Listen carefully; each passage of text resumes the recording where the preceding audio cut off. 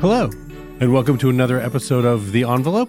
We're fresh into 2023, and our guest is sure to help us start the new year off right. Today, we're talking with writer and director Todd Field, whose latest film, Tar, has some really solid Oscar and award season buzz. It's an exploration of an artist's fall from grace. Yeah, the movie stars Cate Blanchett as Lydia Tarr, this renowned musical conductor whose list of achievements is dizzying.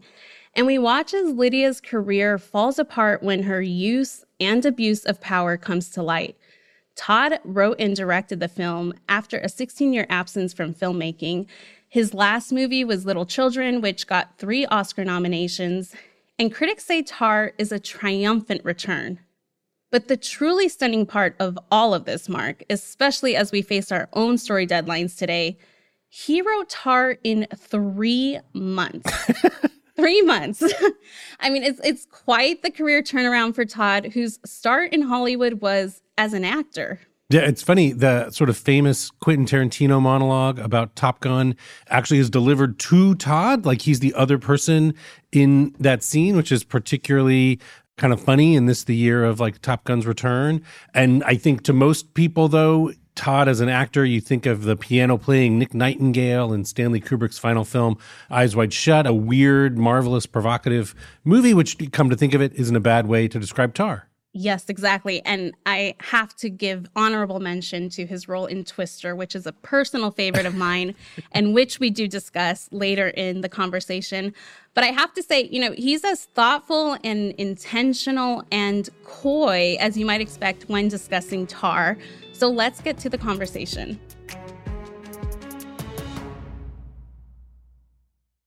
Todd, thank you so much for joining us today. Well, thank you for having me. So, Todd, this is the first film you've written and directed in 16 years, but you were always busy. You spent much of those 16 years working on projects that ultimately didn't make it to screen. What was it about Tar that was different? Well, that somebody said yes, simply as that, really. But it was really Peter Kujawski and Kiska Higgs at Focus basically saying, write whatever you like. That was a huge responsibility to sort of be paid that privilege and respect to write whatever you wanted. And, I hadn't written an original screenplay in years because typically that kind of thing is done on spec. And I've never had a 4-month runway where I didn't have a lot of bills to pay. So most of my writing life is, based on adaptation. So it was a very different opportunity and one that I feel very, very lucky to have had. Yeah, because what is it like to get a call like that? I know for me as a writer, to sort of be told you have free reign, do what you want, it could seem freeing, but I would also feel so much pressure or feel handicapped by that freedom. How was that for you? Yeah, I know exactly what you mean. I remember our eldest child, our daughter, when she went away to the new school in New York City, and she had called me up at one point and said that she was thinking of doing something very practical with her life that involved numbers. And I went on a sort of polemical, long speech trying to tell her that that was exactly what I wouldn't pay for and that she had to try to do more creative endeavors. And I said, and you can do whatever you want. And she said, do you understand what kind of pressure you're putting on me? I don't want that kind of freedom, Yeah. And I felt a bit of my daughter's pangs by giving this sort of similar speech from Peter and Kiska. On the other hand, I'd been very privileged to work with some incredible writers over the years, and I'd enjoyed that a lot, but I'd also envied their solitude and their ability to world build, from ground zero.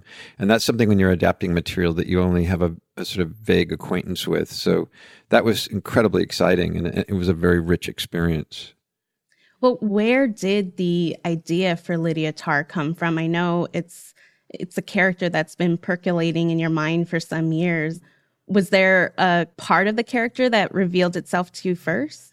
Well, she's sort of been waving at me for about 10 years, and I think this happens for a lot of writers, and sometimes those are characters wind up in fiction if you're a fiction writer. But if you're not, there's no place to house them, other than a notebook. There was sort of a vague idea to write something about classical music that involved a conductor. That was sort of it. Other than that, the studio really had no idea, nor did they tell me what they wanted. So it was a perfect opportunity to take this character and just say, all right, here we go. It's time. Please, please, please, please, you must watch. It's got to be like just one person singing their heart out. Sie spielen das wie eine Etüde. Why did you choose the hyper-specific world of classical conducting? Well, the hierarchy is quite clear. The lines of power are very understandable. For someone standing at the front of that orchestra, it's incredible. I mean, it's the closest thing to being a god on Mount Olympus, throwing down thunderbolts at mere mortals. So that, along with sort of what would be involved with any kind of cultural bureaucratic machine, the nods and winks and the decision-making processes that involve other people and them benefiting from power or not. How did you decide to also take it to another country with another language? Like, that would seem like an added challenge. Well, I mean, there's something about Berlin that's not like anywhere else on the earth. Anyone that spent time in Berlin will tell you that you can't turn left or right without seeing somebody pulling a suitcase down the street. And those people are not tourists. They're people that live there and commute to other cities and countries for business for a reason, because they love it there. So there's a very particular kind of crossroads of many arts, fine and otherwise, and there has been a tradition for that for a long time. But for classical music, it's the very Umfluss. Everything's sort of seated and it's the hub. Everything sort of spokes out from Germany. So that was the main reason. It's also this idea of, if you're going to set something in this milieu and you're going to have this character be an American and you're going to have this character want to climb to the very heights, that is German-Austro territory. That is where Leonard Bernstein went and had his sort of last hurrah. There's a reason for that. That's where that music comes from. The thing that I did immediately after exiting the theater, in addition to sort of sitting with my thoughts, was wanted to listen to Mahler's Symphony No. 5 on my way home. It plays such a central role in the film. Why did you decide on Mahler?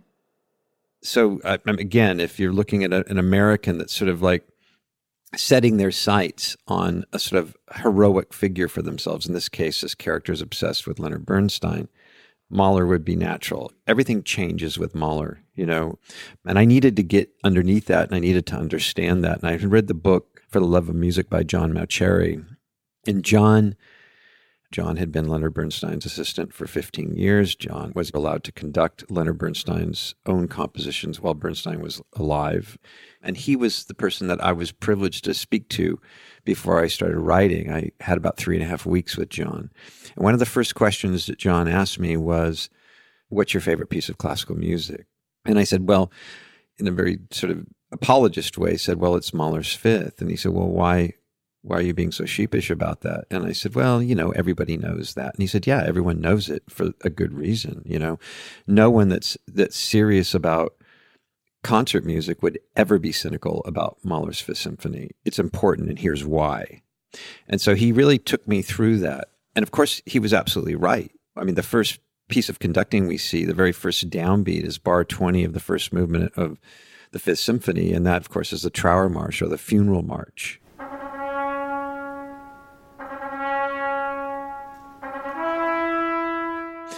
So there's a lot of foreshadowing for this character. There's this sort of clarion call that she can hear that's coming from across a vast landscape that's coming for her. Mm. What did that mean for you in terms of writing? Like, what were you listening to while you were developing this project? Or are you someone that needs to sit in silence while you're working? I didn't develop it. I mean, I just kind of wrote it in 12 weeks and handed it in, and they said yes. So it was a very strange situation, very unusual. But I was listening to a lot of music. I mean, one of the pieces I was listening to was a piece of music I'd been listening to for 30 years since I was my first year as a fellow at the American Film Institute. And that was this piece by Goretzky that the Kronos Quartet recorded that is just Fantastic piece of music. It has a kind of propulsion to it. Hildur Gundadottir, our composer, she asked me the same thing, what were you listening to? And so we sat down and listened to this, and she said, well, that's 120 beats per minute. Bump, bump, bump, bump. So that must be the internal rhythm of this character. And I said, yeah, you're right. That's exactly why I listened to it. And she said, well, okay, well, now let's go through the other characters now. And that was a really rich and wonderful experience to be able to work like that, from the inside out. Wow. Why do you think the writing came together so quickly? Like, how does that compare to your other films, which were, of course, adaptations? I think it went quickly because it was a gigantic opportunity to dive into another world and escape for a minute, from what was going through in the world. It was the beginning of March 2020. There was a lockdown. We were all trying to figure out if there was going to be anything resembling the world that we knew before that.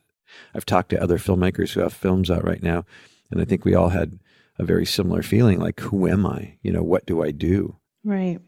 Well, one of the things that makes the music world in the film so authentic and the character of Lydia Tarr seem so lifelike is that you blend these fictionalized elements with references to people who really do exist in history, like several famous composers. And of course, you have Adam Gopnik, the New Yorker writer, playing himself in the opening scene of the movie.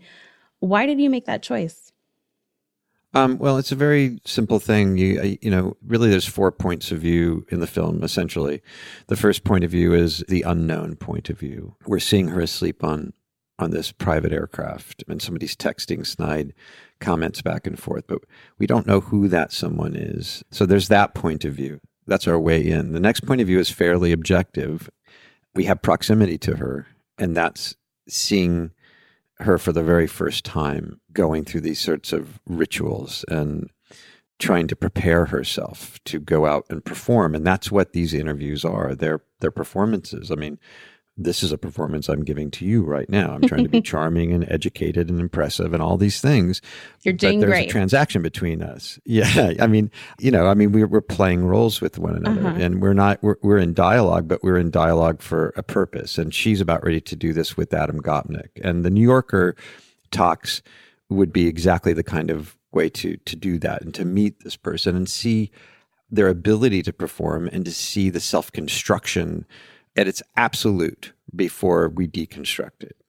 So it was important. It was important because we're able to see the phoniness behind that too, in so much as her assistant, Francesca Lentini, played by Noémie Merlant. When you see her mouthing what Adam's trotting out in terms of that biography, you realize exactly how these things work. And it's business, Right. But I wanted to keep her at arm's length and get closer and closer and closer to her so that by the time she finally goes home and we see her, brushing her gums and her teeth like the rest of us, that it felt like the most monumentally exciting moment to have that kind of access to her, and that's how I feel, because that's sort of where the film begins. From that moment on, she has feet of clay. She walks among mortals. She's no longer in these lofty heights, It's interesting because with that distance, there's several choices that you're sort of making that sort of complicates our ability to sort of take a stance on Lydia's culpability. I mean, there's the fact that Lydia is a woman rather than a man, that the audience is sort of kept in the dark about the sexual relationship between Lydia and her victims. And we never sort of get that close up to the pain that Lydia experiences after falling from power. Talk about those particular vantage points. Well, the rules of the film are, again, we're allowed sort of 4 points of view. One of them is omnipotent, which is through some kinds of device. The other one is more objective, where we're just with her and we're allowed to experience in real time what she experiences. The third one would be things that we're allowed access to within her interior life, imagination, dreams, what have you. Those are very sparse, but we do have access to them. And the fourth are really the watching of her assistant, Noémie Merlant, and then when she leaves, that's really embodied in what would be the heart of our access, which is through Sharon Goodnow, her wife, played by Nina Haas. So those are the rules, and I think when you're talking about what she may or may have not done, we're allowed access to what she's doing in real time. What came before is none of our business. We're not allowed to have that access. We're dropping in at a very particular moment for her and spending 3 weeks of her life with her. It's really just following this character in this period of time with 3 weeks and then a very short denouement.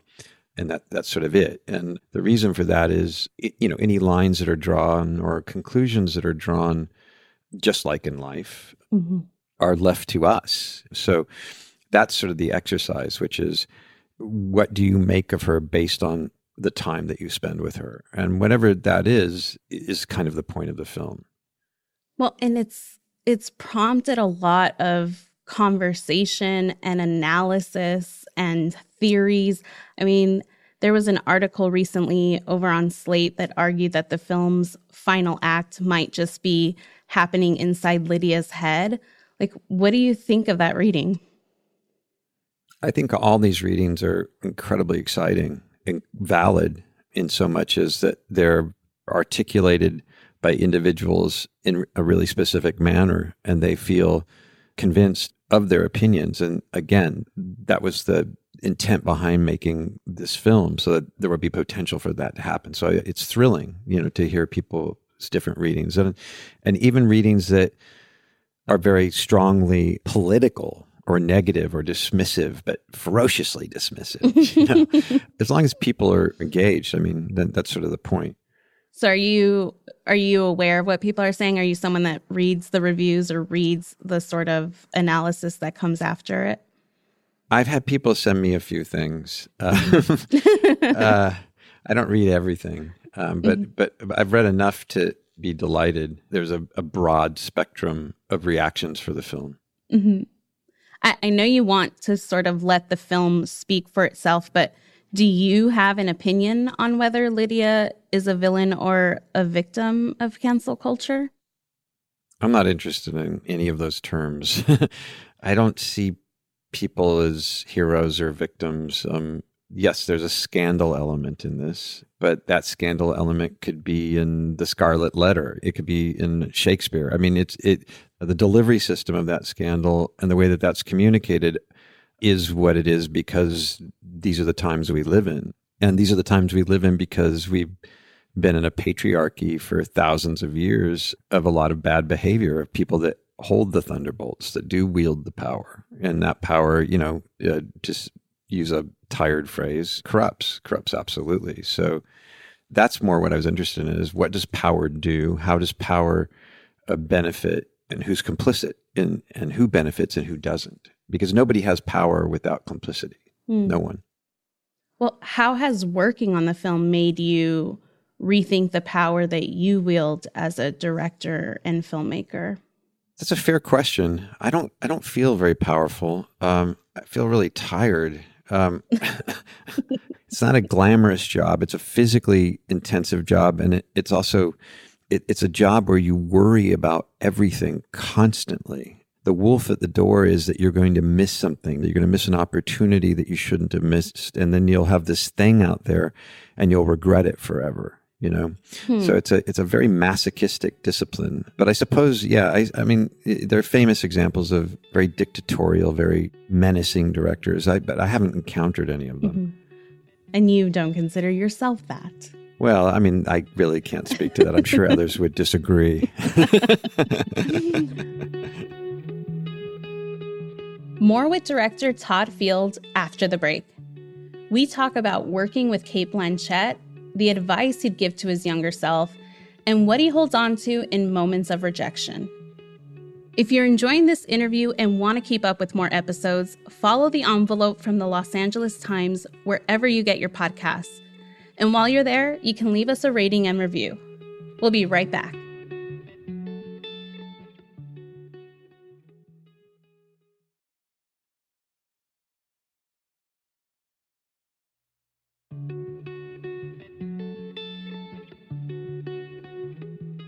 Welcome back to The Envelope and my conversation with director Todd Field.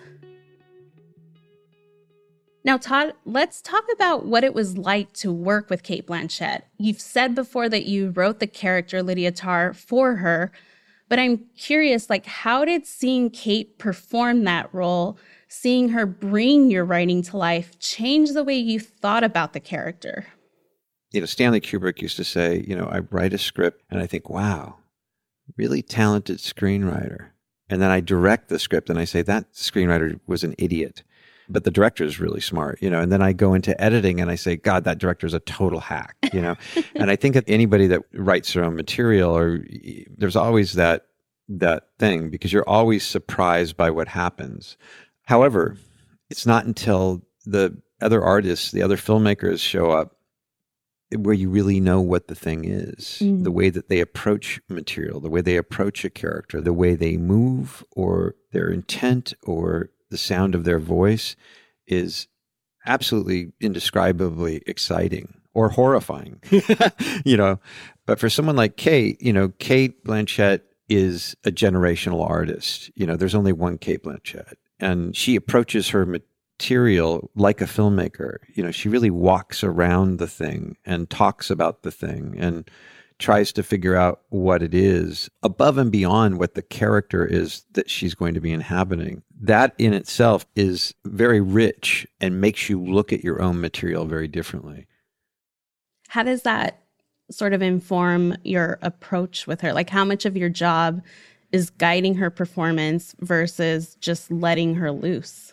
Well, that's a good question. I mean, Cate, she always wants to do things that are dangerous. That's a big word for her, danger. She never wants to take the easy route. She wants you to make it harder for her.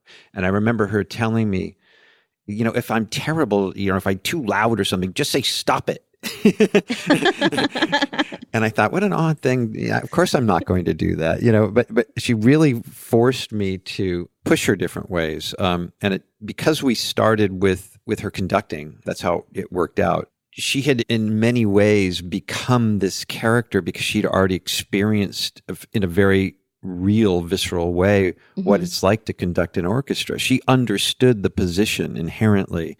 And I think that really informed her performance a good deal. But in terms of what that collaboration is like, that's really, at that point, you've done enough work together before you arrived. You've talked through what the character's journey is. You've spoken about their relationships. You've talked about possibilities. You've done all this other work. I mean, typically I would try to rehearse for several weeks with a cast. In this case, it was good that Cate and I had a lot of time together before starting the picture, because by necessity, a lot of that rehearsal was devoted to music and the preparation of music and everything that she and Nina Haas and Sophie Kauer had to do.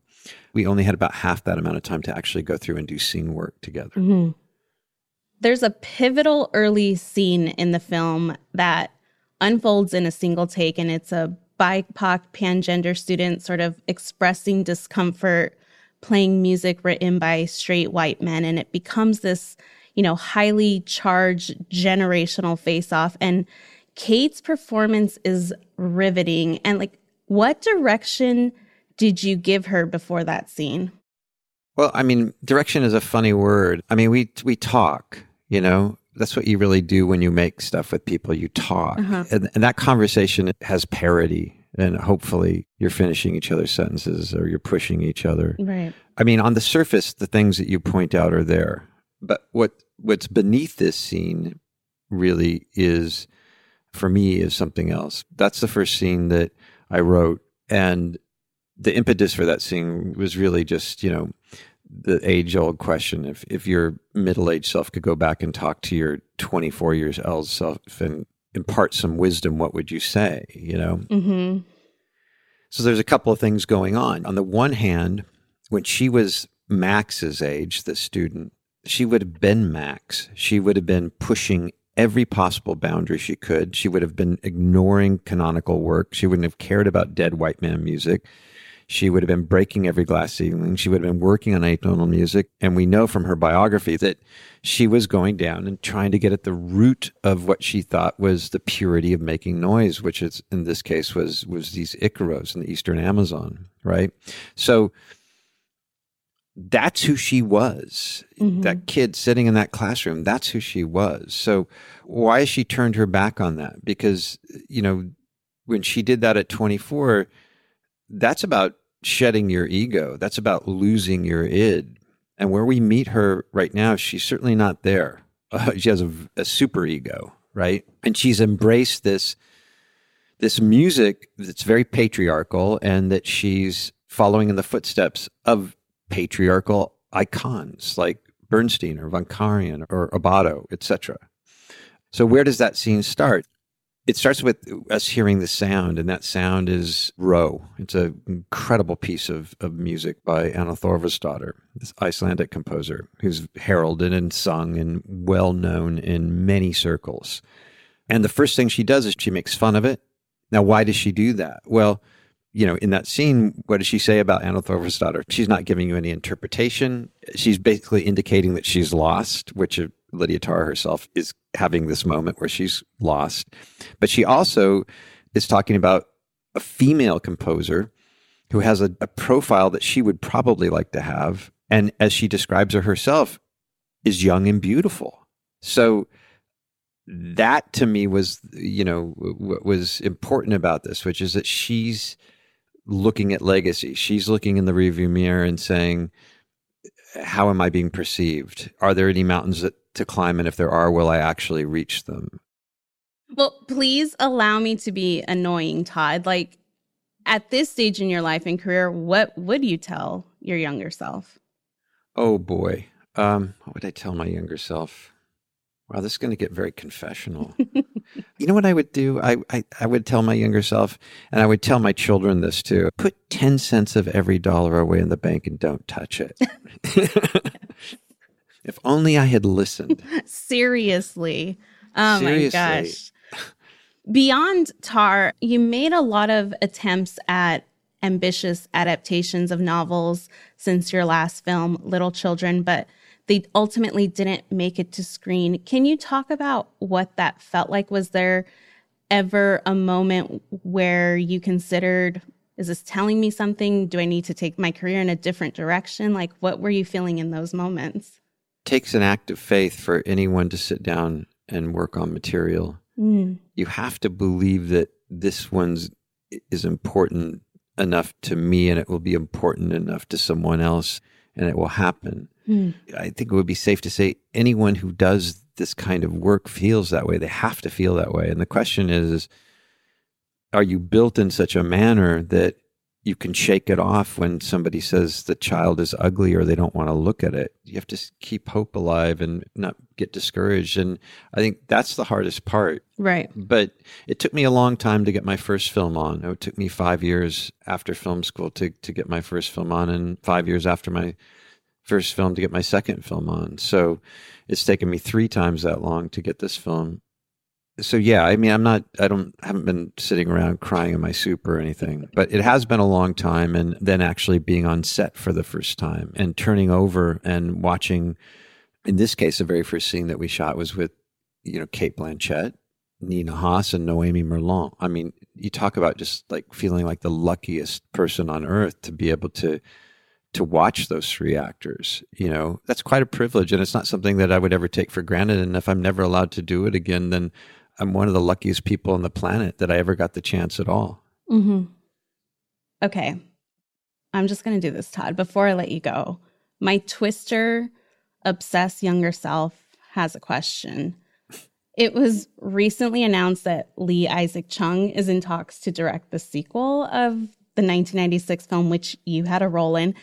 If Lee called you up and said, hey, we need Belzer to drive the van again, is that something you would ever consider, Todd? Please think very carefully on this. I don't know. I was very lucky that Jan de Bont asked me to do that. I actually had been up for Phil Hoffman's part. Oh, wow. And then when Phil got in, Jan had offered me this other part, Belzer, and I was a little chapped about it because I really wanted the dusty part. But when I saw that I got to sing Oklahoma, I said, okay, I'll do it. I'll do it. And when we were shooting, it was a very, very tough, challenging shoot. And I remember Jan was talking about dropping that. And I got very upset. Let's put it that way. we ended up shooting it. So I feel completely satisfied. I had my Twister moment, and there was a wonderful cast. I have very, very happy memories of that shoot. Well, I didn't even know there was talks of a sequel. And then it got me like knowing that I was doing this interview with you. I was like, what would a Twister sequel written and directed by Todd Field look like? As long as it could star Cate Blanchett, I'd be fine. I think I'd love to get Cate Blanchett, Nina Haas, Noémie Merlant, Twister. Yeah. Very interesting. It's an international team of storm chasers. And then you do have to come in as Belzer, though, in that case. In that case, I would do it. Yeah, for sure. Okay, good. I like that. Well, Todd, it's been such a pleasure speaking with you. Thank you so much for taking the time. Sure. Well, thank you. I really appreciate it, Yvonne.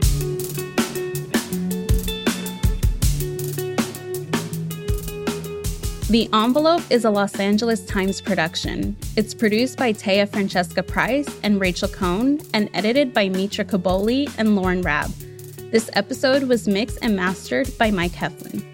Our executive producer is Hiba El-Arbani. Our theme music is by Mike Heflin. Special thanks to Matt Brennan, Jasmine Aguilera, Shani Hilton, Helena Howe, Kayla Bell, Patricia Gardner, Dylan Harris, Brandon Sides, David Viramontes, and Vanessa Franco. I'm your host, Mark Olson. And I'm Yvonne Villarreal. Our next episode is out February 7th. See you then.